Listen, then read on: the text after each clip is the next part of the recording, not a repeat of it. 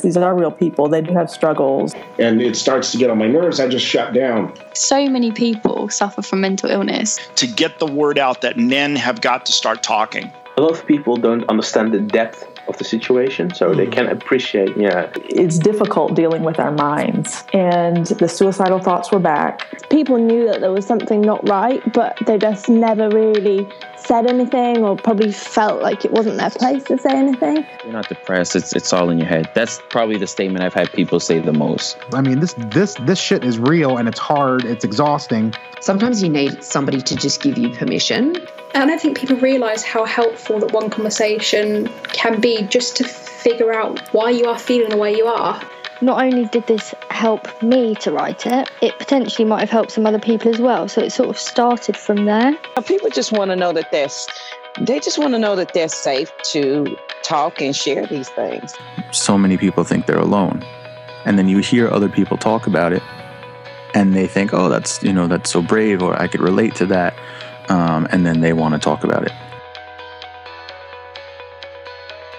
Hello and welcome to this episode of Open Journal Podcast. I hope you're well. I hope things are good with you right now. I'm delighted to say in this episode, Olly and Nick are going to be joining us, and we're going to be talking all about Portsmouth Comic Con. A big thank you to Olly and Nick for coming on and sharing their insights. Olly from Dream Team Portsmouth and part of their cosplay community, and Nick, the event producer at Portsmouth Comic Con. It was really, really interesting to sit down and have a chat with both Nick and Olly, and to hear some of their insights into their journey towards this year's Portsmouth Comic Con, but also looking forward as well. And through our conversation, we talk a lot about the different things that happen, the experiences, the panels, the workshops, the cosplay, all of the different things that are involved, and the communities and individuals that are part of that as well. So a big thank you to Nick and Olly for coming on and sharing their insights with us. I really hope you enjoy this episode and this conversation, and if you do, please do leave a review on your podcast platform of choice. It really does help other people find our conversations around mental health, well-being and communities, and it also helps people find new episodes and new people to follow, so please do leave a review. Additionally, if you think it sounds quite a nice opportunity to come on and share your insights around mental health and well-being and different projects or campaigns that you might be part of, please do have a look at the website, which is openjournalbc.com, and you can find information there about being a podcast guest in the future. Thank you so much for continuing to listen and support the podcast. Here's my conversation with Olly and Nick. Nick and Olly, it's really nice to be sat down with you this evening and have the opportunity to kind of reflect back on this year's Portsmouth Comic Con and talk about some of the ways that it links into and may support different people around mental health and well-being, and just also your experience and insights around the event as well. First off, it'd be really nice just to hear kind of how your week's going and maybe what's supporting your well-being at the moment. Nick, how is your week going? Week's going very well. We actually packed away the last of the Comic-Con equipment on Monday, so it's not bad. Just over a week to clear stuff away. It's a bit of a relaxed week this week before we get on with 2024 Comic-Con. So loads of things are spinning around in my head for next year, what we can do. But it's a relaxing week before all the fun starts again on Monday. Oh, amazing. I feel like we've come in at a key time here. We're in between the two thought processes. And Olly, how's your week going? So far it's going swell. I work at a primary school outside of the costuming stuff, and the children are chaotic, and it's that time of year where they are anxious and stressed, and they don't know why, but they're also hot and bothered, and they take it out on us naturally. But yeah, it's just been a week so far.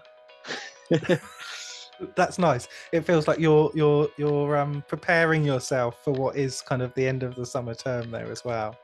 Oh yeah.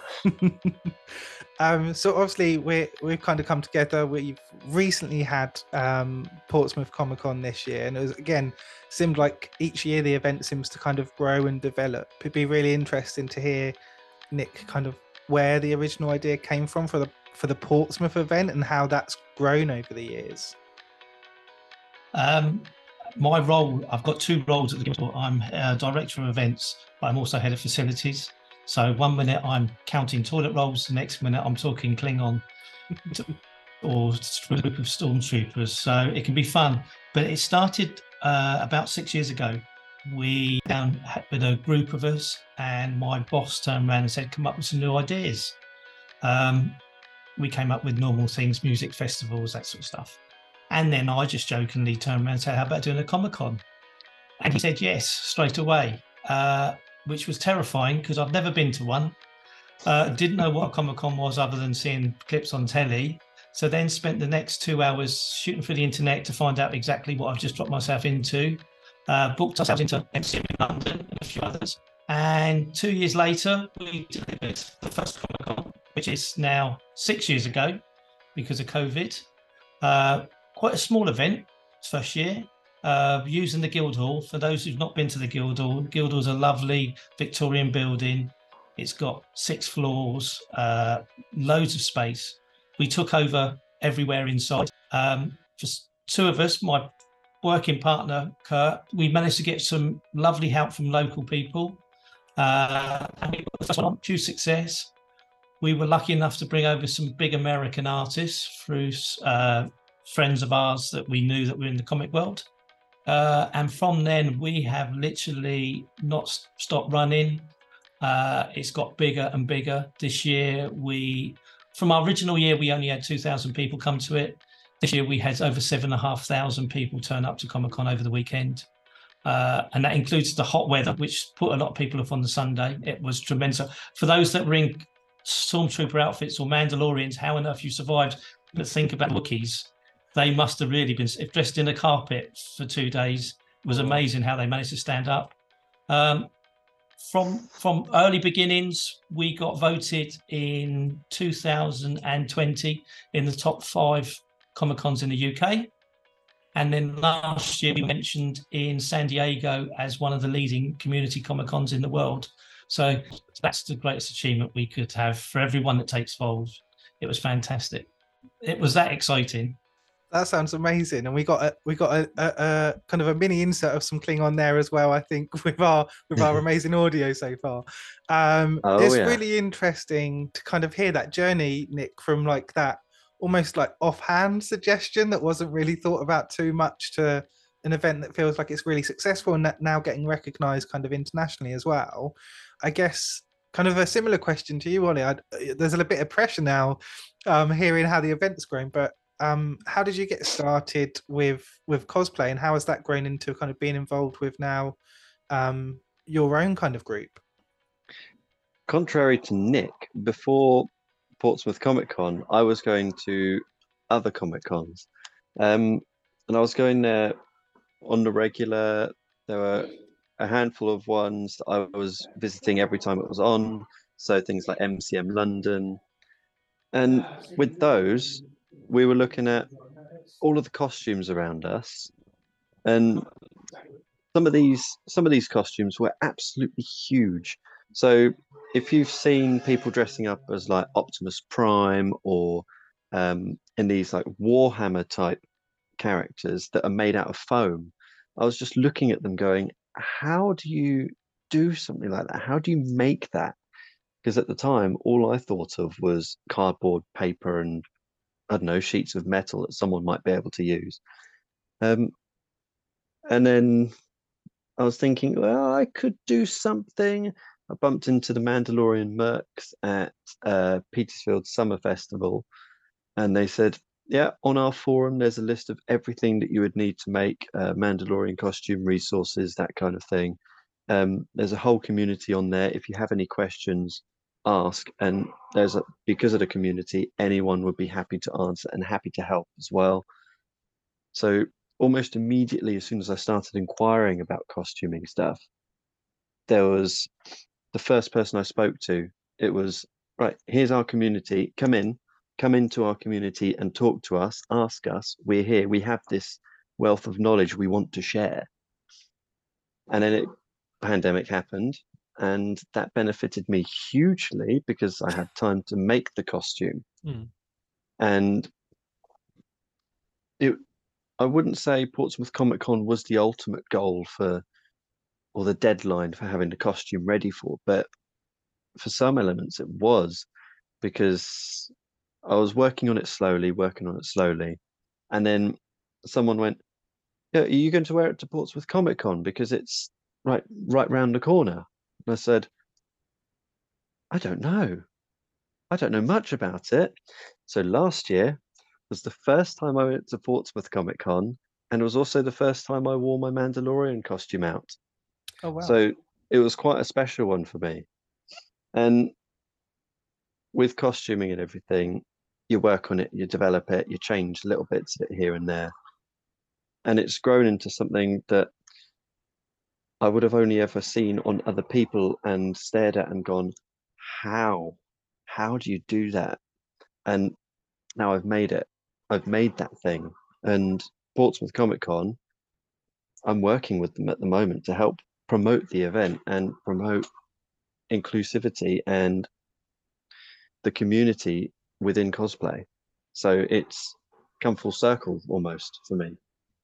That's amazing. Thank you for sharing. It's really interesting. Kind of each of you were almost teeing up the next person there. I think you kind of mentioned the kind of the creative element and the inclusion of community there. Nick, it'd be really interesting to hear kind of how you've built in those community elements. I know there's lots of different ways that happens at Comic-Con, where obviously Ollie's talking about the cosplay, but there are other communities that are there that are coming along and really actively engaged with both the event and the things that you're doing. Unlike any other Comic-Con, MCM and stuff, we're run as a charity. So we are the Portsmouth Guild, the Guildhall Trust, which is the trust that runs the Guildhall, non-for-profit charity. So all the money we make from any event gets ploughed back into either the building, into other events, or into other projects, learning, development, that sort of thing. Early on, we decided we were going to go a bit different to most Comic-Cons. Most Comic-Cons are celebrity-based. So they get big stars, Hollywood stars. People come and spend huge amounts of money to have their photographs taken. We wanted to be more community-based, more family-based, so that when you come into the Guildhall, there's no need to spend any more money. We know people, Portsmouth is quite a deprived area, so we can't, the ticket price is reasonable. But we didn't want people to spend more money when they come unless they wanted to. There is still plenty of trade there for people to buy things from, but everything was free. So this year we had a Star Wars walkthrough experience, we had a Doctor Who experience, and there's obviously a cosplay parade. We have lots of local partners as well. So we teamed up with obviously Dream Team Portsmouth that do all our cosplay. We have the Star Wars Joker Squad. We have the Joker Squad. I knew he was going to say that. We have Joker Squad that do the Star Wars. We had a gentleman that did this. They are very good.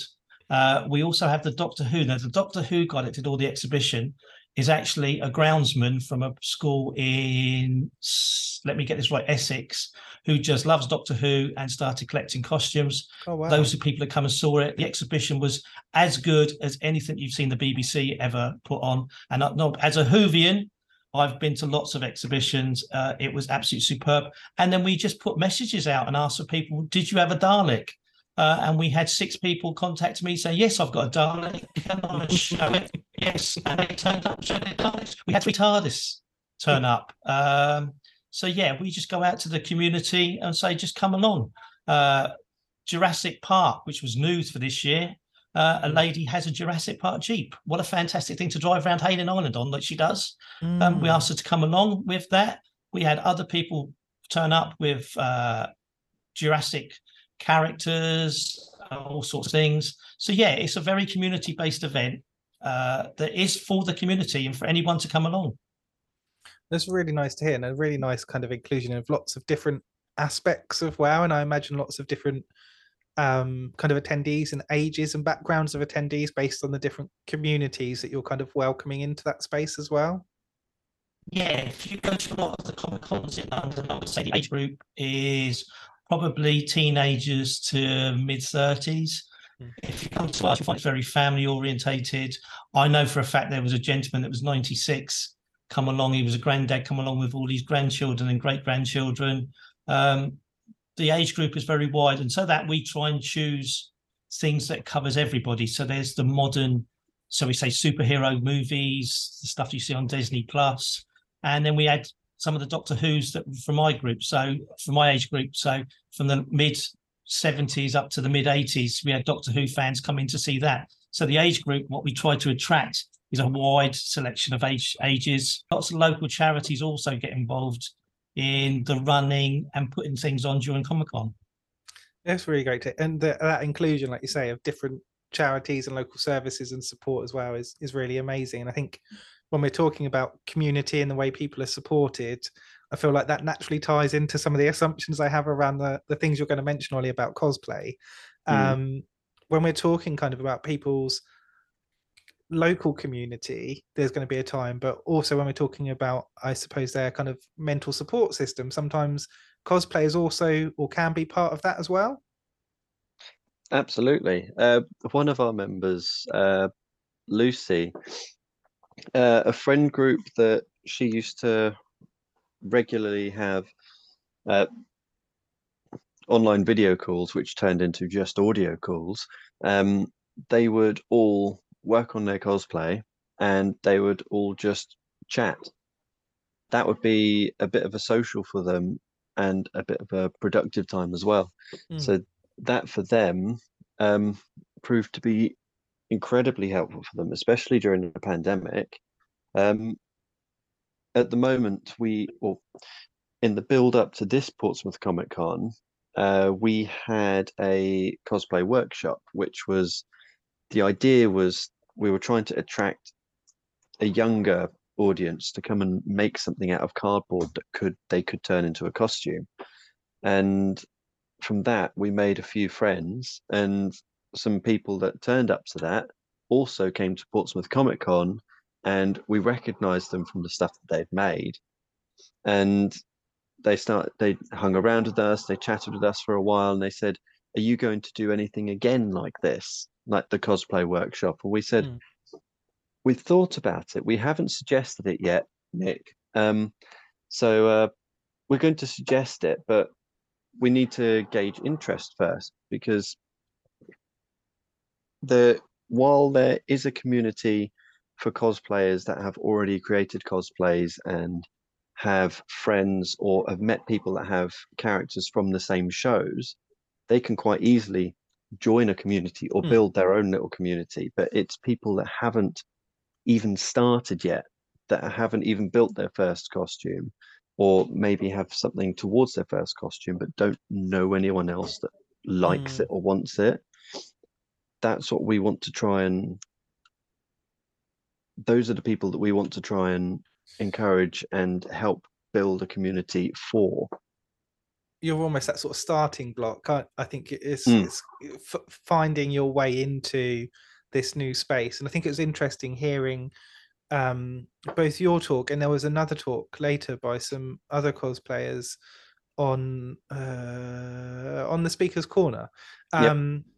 And just hearing that conversation, obviously they were different sessions, but they sort of overlapped with some of the content around kind of that creating your character or creating your costume or having multiple different costumes. And it was really interesting, kind of the confidence and the detail and the support that the people that are speaking had and that you had. And I think that's because you're in that position and you're speaking that you have that confidence, and hearing that your approach at the moment being focused on those people that are maybe just getting started or want to try or want to think about, like, okay, so how do I get started if I can't afford or don't have a 3D printer? What's the thing what's the thing I can do, or where can I get resources from? And I think hearing some of those ideas and insights is a nice way to kind of help that support. And I know through previous conversations that guests have mentioned things around cosplay and character design, and that can really be a route into either self-expression or escaping kind of the things that they're experiencing at the time. So it's really nice to kind of hear you talk about helping people come into that community, and maybe they stick with you, or maybe they find their space and kind of move on into those other groups that you talked about as well. But it's facilitating that kind of early steps, I guess. Yeah, it is. Because Dream Team Portsmouth was formerly a similar group under a different name, there are contacts and resources that we have for things such as children's support lines, mental health support, links to local mental health charities that we can go to and forward on to anyone that wants to join our community that also struggles with things like poor mental health or loneliness or anything that could affect their self-esteem or confidence when doing something like this. But also they might just need a friend to sit there and talk to while they're doing it, or someone to go, yeah, you're doing the right thing, or yeah, that looks amazing, why are you stopping, kind of thing. Yeah, that sounds great. And I really like when you were talking through that idea of, starting your own thing and then having those video or audio calls with someone else that's doing a similar thing sounds really, really nice, and a really insightful way to kind of go about that. I think kind of looking back to, I guess, the wider event of the different groups and people that are there, it's also really interesting to reflect on. We've kind of talked a little bit about that speakers corner area, and Olly and some of the other cosplayers were speaking there, but Nick, I know you also had panels and workshops and opportunities for people to kind of interact with people and hear from people that are quite experienced within the industry, and again have that opportunity to feel really engaged with certain aspects, I guess, of their life, of their things that they enjoy, and support their well-being that maybe they don't usually have. And you talked really nicely about, we don't necessarily have those bigger names, we're focused on the community, but you do kind of elevate some of those local or really key voices to facilitate those conversations. It'd be interesting to hear kind of what the mindset was behind setting up or establishing some of those spaces and having those conversations in place. I think it's really important that when people come, it's nice to meet an artist. Comic artists are not well known, unless you're Spike Lee, unfortunately, who's passed away. They're not huge megastars, but they're very talented people, and they're most of the time are willing to actually sit down with you and talk. The way we operate is they're all at a table, you can go and sit to them, or you can go to a panel and they talk specifically about a certain character or a certain comic or stuff they're doing in the future.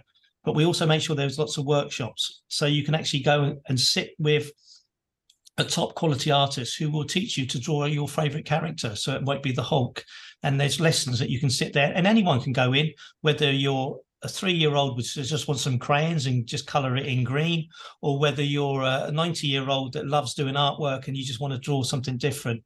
So that's the whole point of what we try to put across, is lots of workshops, lots of panels where you can talk to people. If you want to get into the comic world, you can go and speak to people and ask them how they got to where they are today, and recommendations. I would like to say one thing though, that we get lots of feedback from people after Comic-Con, which is lovely, always lovely, whether it's negative or positive. We're always learning. One of the things over the last couple of years we get from a lot of people is they find that Portsmouth Comic-Con is a safe space. They go to other places, they're huge, big areas, because it's very compact, lots of things going on. They find it very safe. You can walk in with a £3,000 Iron Man suit and you're treated exactly the same as someone turning up with something they've made at home for maybe pence or a few pounds. You're all treated the same. We try to make sure that we're very diverse. We try to make sure that we cater for everybody. So we make sure that everyone's got access to everywhere in the building, which is very hard in a Victorian building, I can assure you. Lifts weren't really popular, and there's lots of steps, but we do make sure that we've got plenty of staff to help you get around. I'm going to give you one story that it chokes me up every time. It didn't happen this year, it happened last year.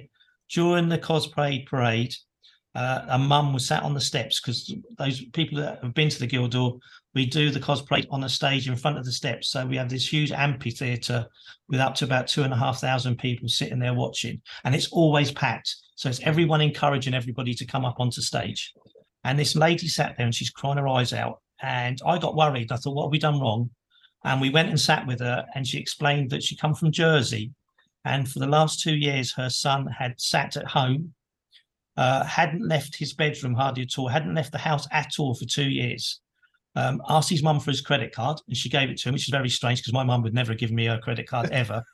And during that time, he ordered on Amazon or wherever an Imperial officer's uniform. He booked 2 flights and a hotel to Portsmouth, and he flew into They flew into Southampton, came to Portsmouth, and he appeared on stage dressed in his outfit. And that's the first time he'd been out of his house for 2 years, because he felt he had the confidence to be behind. Obviously, he'd come as a character, so he had something in front of him to protect him. But he stood in front of 2,000 people for the first time out of the house, and she was crying her eyes out. And I turned around, and my big butch rock and roll technicians were sat there crying their eyes out as well at the story. And the good thing was he was back again this year. Oh, amazing. So awesome. That's an amazing story. And that just proves what cosplay and what this community event can do to people. I think that's thank you for sharing that. It's such an amazing story, and echoes a lot of the things that kind of Ollie was saying around cosplay. But I think also the thing that you started off with of creating that safe space. I think big events, and especially Comic-Con type events, can be really busy and quite compact. And I think there is that overlap where, from a personal judgment point of view, sometimes events like Comic-Cons draw more diverse people with a wider array of needs maybe than some other events might do. And I think having that opportunity to have, you've got the outside spaces, you've got space upstairs where it opens up. I've noticed in the last couple you've done there's like the theatre space upstairs as well. So there are places for people to go and kind of have that moment either outside or inside. I think in the Guildhall there's usually the quiet room as well. So there are spaces if you want to go along and be at the event, but are conscious that you might be someone that needs those moments to calm nerves or have a kind of a reduction of the sensory things that are going on. There are those spaces, even within this kind of big and busy event and really successful, lots of people there are spaces for people to kind of remove themselves for a few moments, compose themselves. I think you mentioned earlier, if you're in a really big, heavy costume, it might also just be to have a bit of a breather from your costume. So lots of opportunities for people to have that break. And I think that's something that I don't know if it's always thought about at other events or not always possible. But I think you show, like you said, in a building that is not particularly flexible, that you can still do that. You can still make space for people to kind of have that space that they need. I don't know if you've got anything to kind of add into that, Nick, as to how that's planned out or thought about during the planning process. Because we're a charity and the fact that we do a lot of learner participation, we have got a really good team here who cover a wide selection of all aspects. So we do try. We don't get it always right. This year, we put the cinema up in the circle and realised that there was too many steps for lots of people. So obviously that's something straight away is going to be changed next year. We're already looking to move it down to the basement, which is a flat level, so everyone can get to it. But we do try to encourage people, if we have an accessible entrance so that people with mobility issues don't have to queue up, can get in quicker. We do carer, so carers always come free, which you don't get in other venues. And we've also, because we work with good partners, so we work with Seekers Create that deal with a lot of visually impaired members of the public. So we look what we can do there as well. So we go to them and they turn around and say, well, what you need to do is maybe have walkways or have, it sounds really tough, don't have black carpet in certain areas, because some people might find that for them, visually impaired, it might be a bit of a danger aspect. So we try as much as we can. As I say, it's very hard in a Victorian building to get everything right. We try our hardest. We're always learning. And if anyone ever they feel that we could do better, we're always willing for people to give us information, and we will try and put that forward as best we can.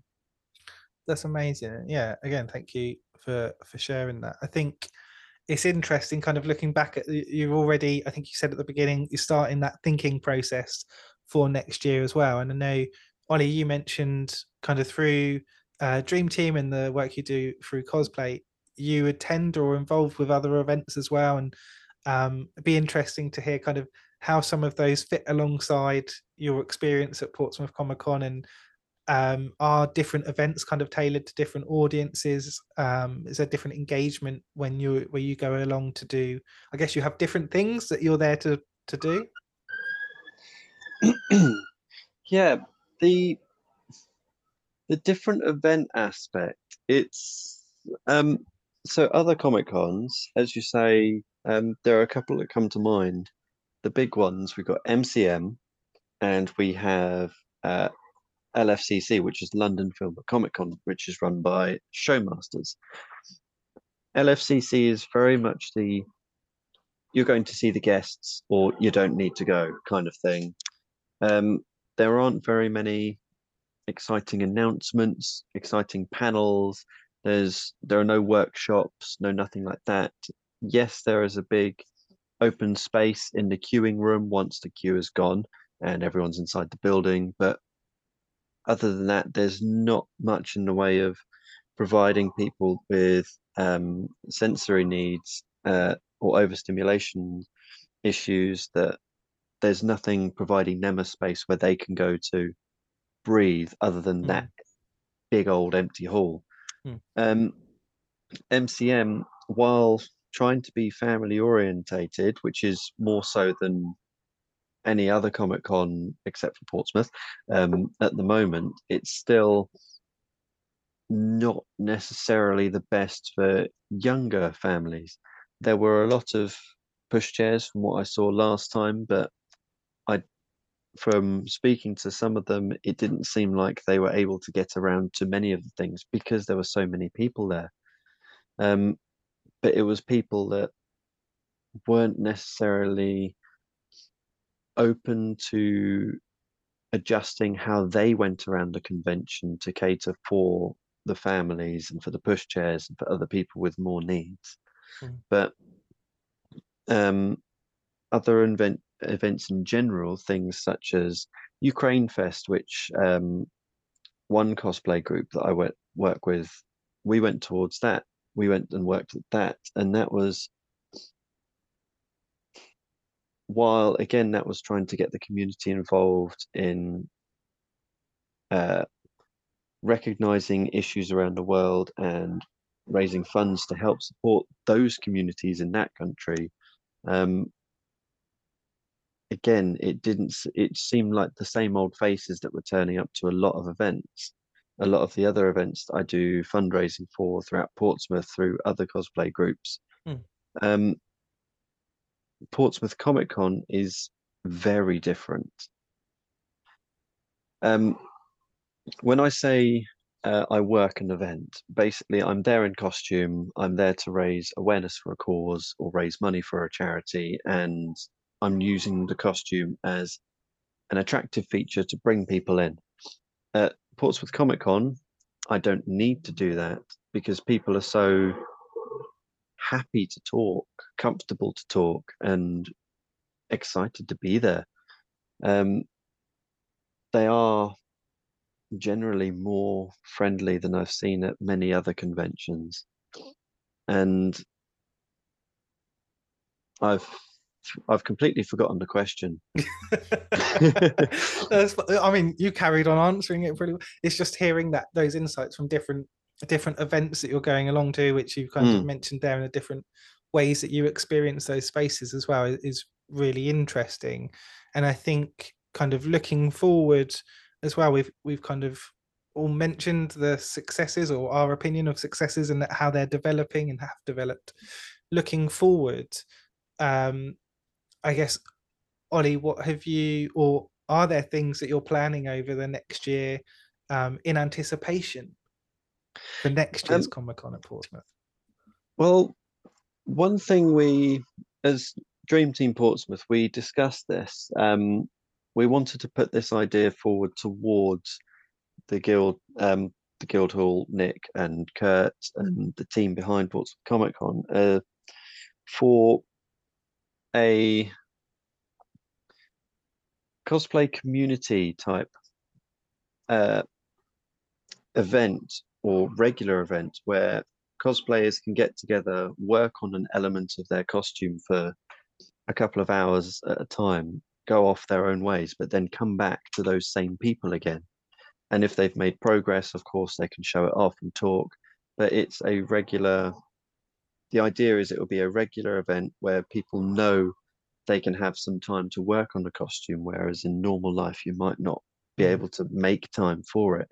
Being a busy parent who might not be able to factor in children's costume making around their after school clubs, and after they go to bed, you can't do anything because you have to get all the housework done.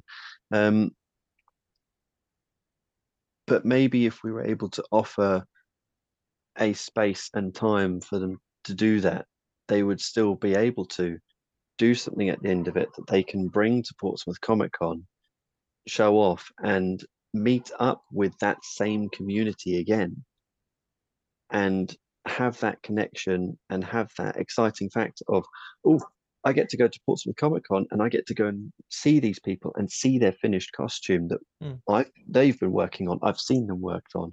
And that idea excited us. And we asked some of the people that attended the workshop event, like, what would you think of this? Do you think this is a good idea? Do you not think this is a good idea? What did you think about the cosplay workshop that we did do? Is there anything that we could change before doing this? And the feedback we got from them was generally, no, it was massively beneficial to us because it gave them the spark the spark to want to do more of this, to want to show it off, to want to come and see these people again. I had one child that I met at an event at Smith's Toy Store, funnily enough, through the Mandalorian Mercs, which is another group that I work with.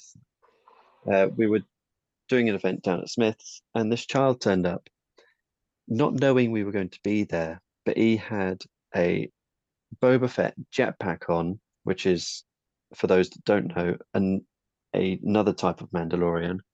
And he turned up, saw us there, froze, and his smile absolutely lit up.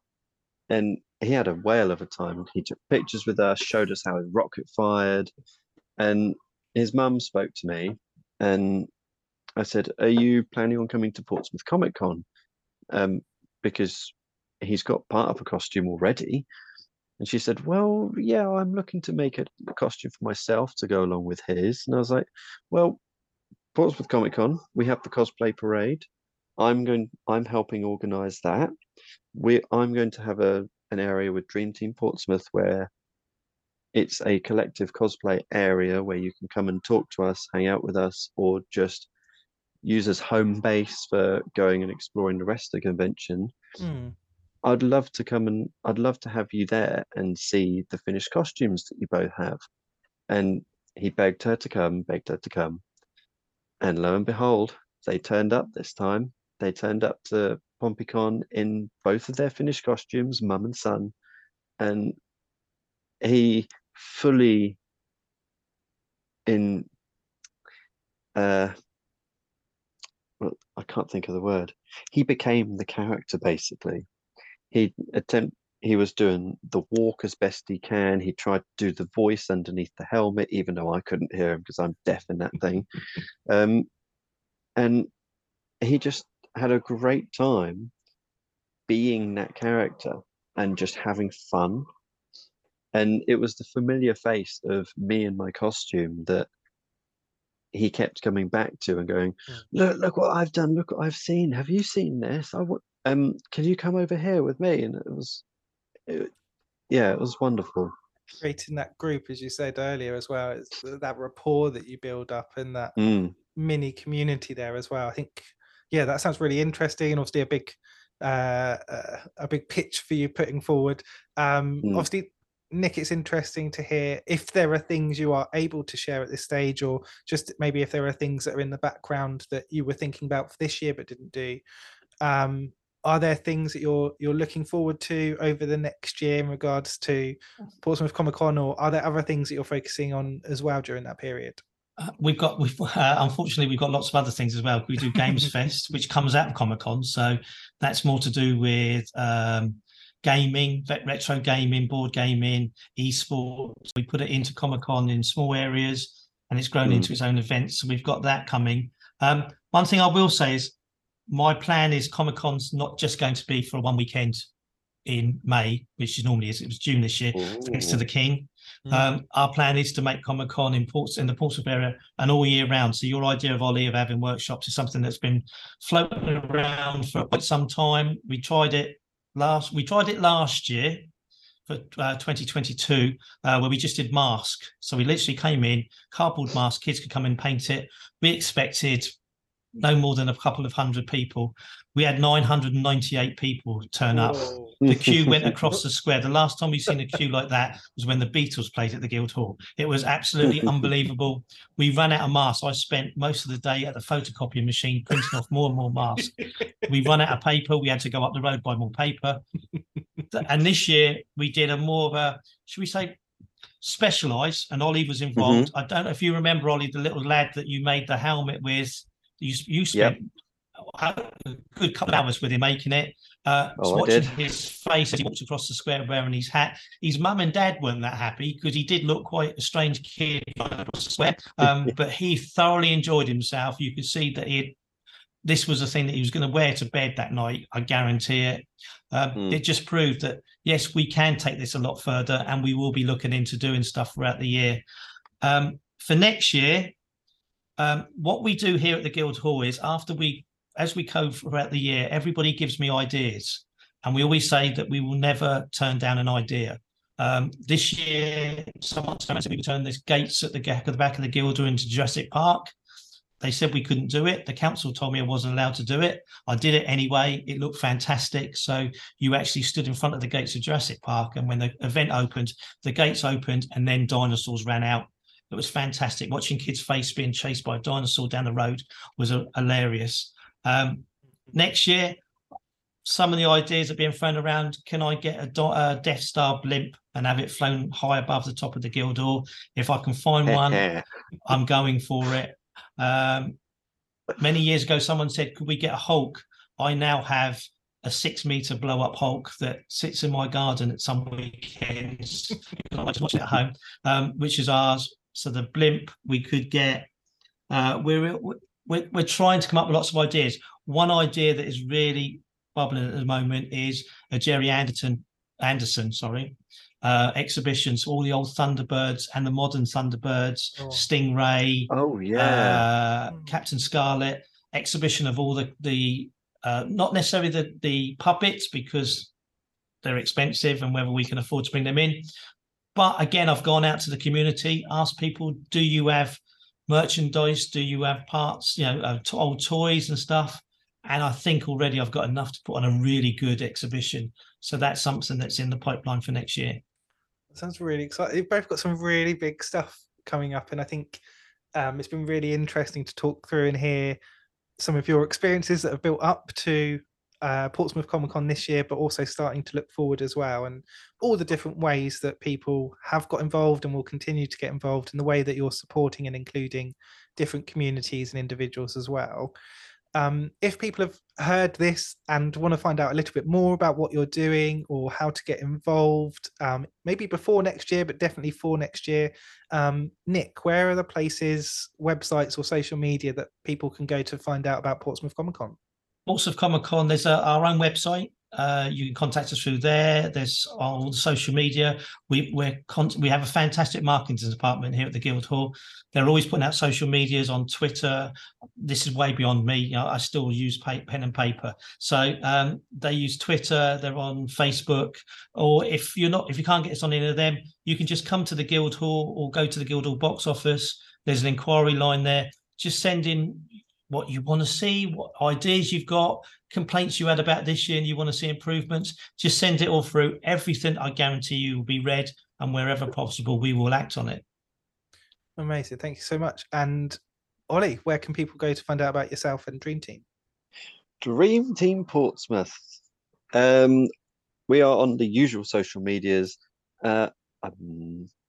I don't remember Twitter being in the discussion for Dream Team Portsmouth. However, we do have Instagram and Facebook, and they are both linked in theory at Dream Team Portsmouth, all one word, all lowercase. We have also been mentioned by the Portsmouth Guildhall and Portsmouth Comic Con social media posts through there. So if you find us on there, great. That's another way. We don't have a website. I don't think we have any plans for a website at the moment, but those are the only places that you can get hold of us, and we do regularly check those. I do respond to messages on there, and so does other members of the group, Amy and Lucy as well. Those are the places. Amazing. Nick and Olly, thank you so much for sharing your insights and experiences and really expertise around the things that you're doing as well. It's been absolutely amazing to sit down and have a chat with you this evening. Thank you so much for sharing. Thank you. You're very welcome. Thank you.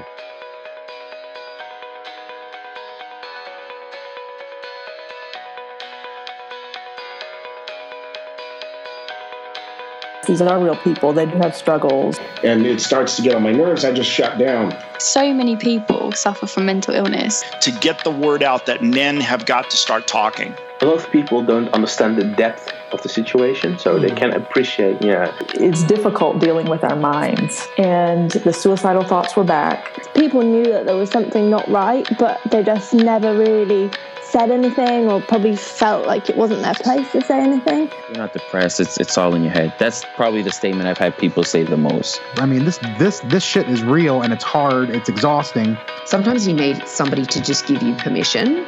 And I don't think people realise how helpful that one conversation can be just to figure out why you are feeling the way you are.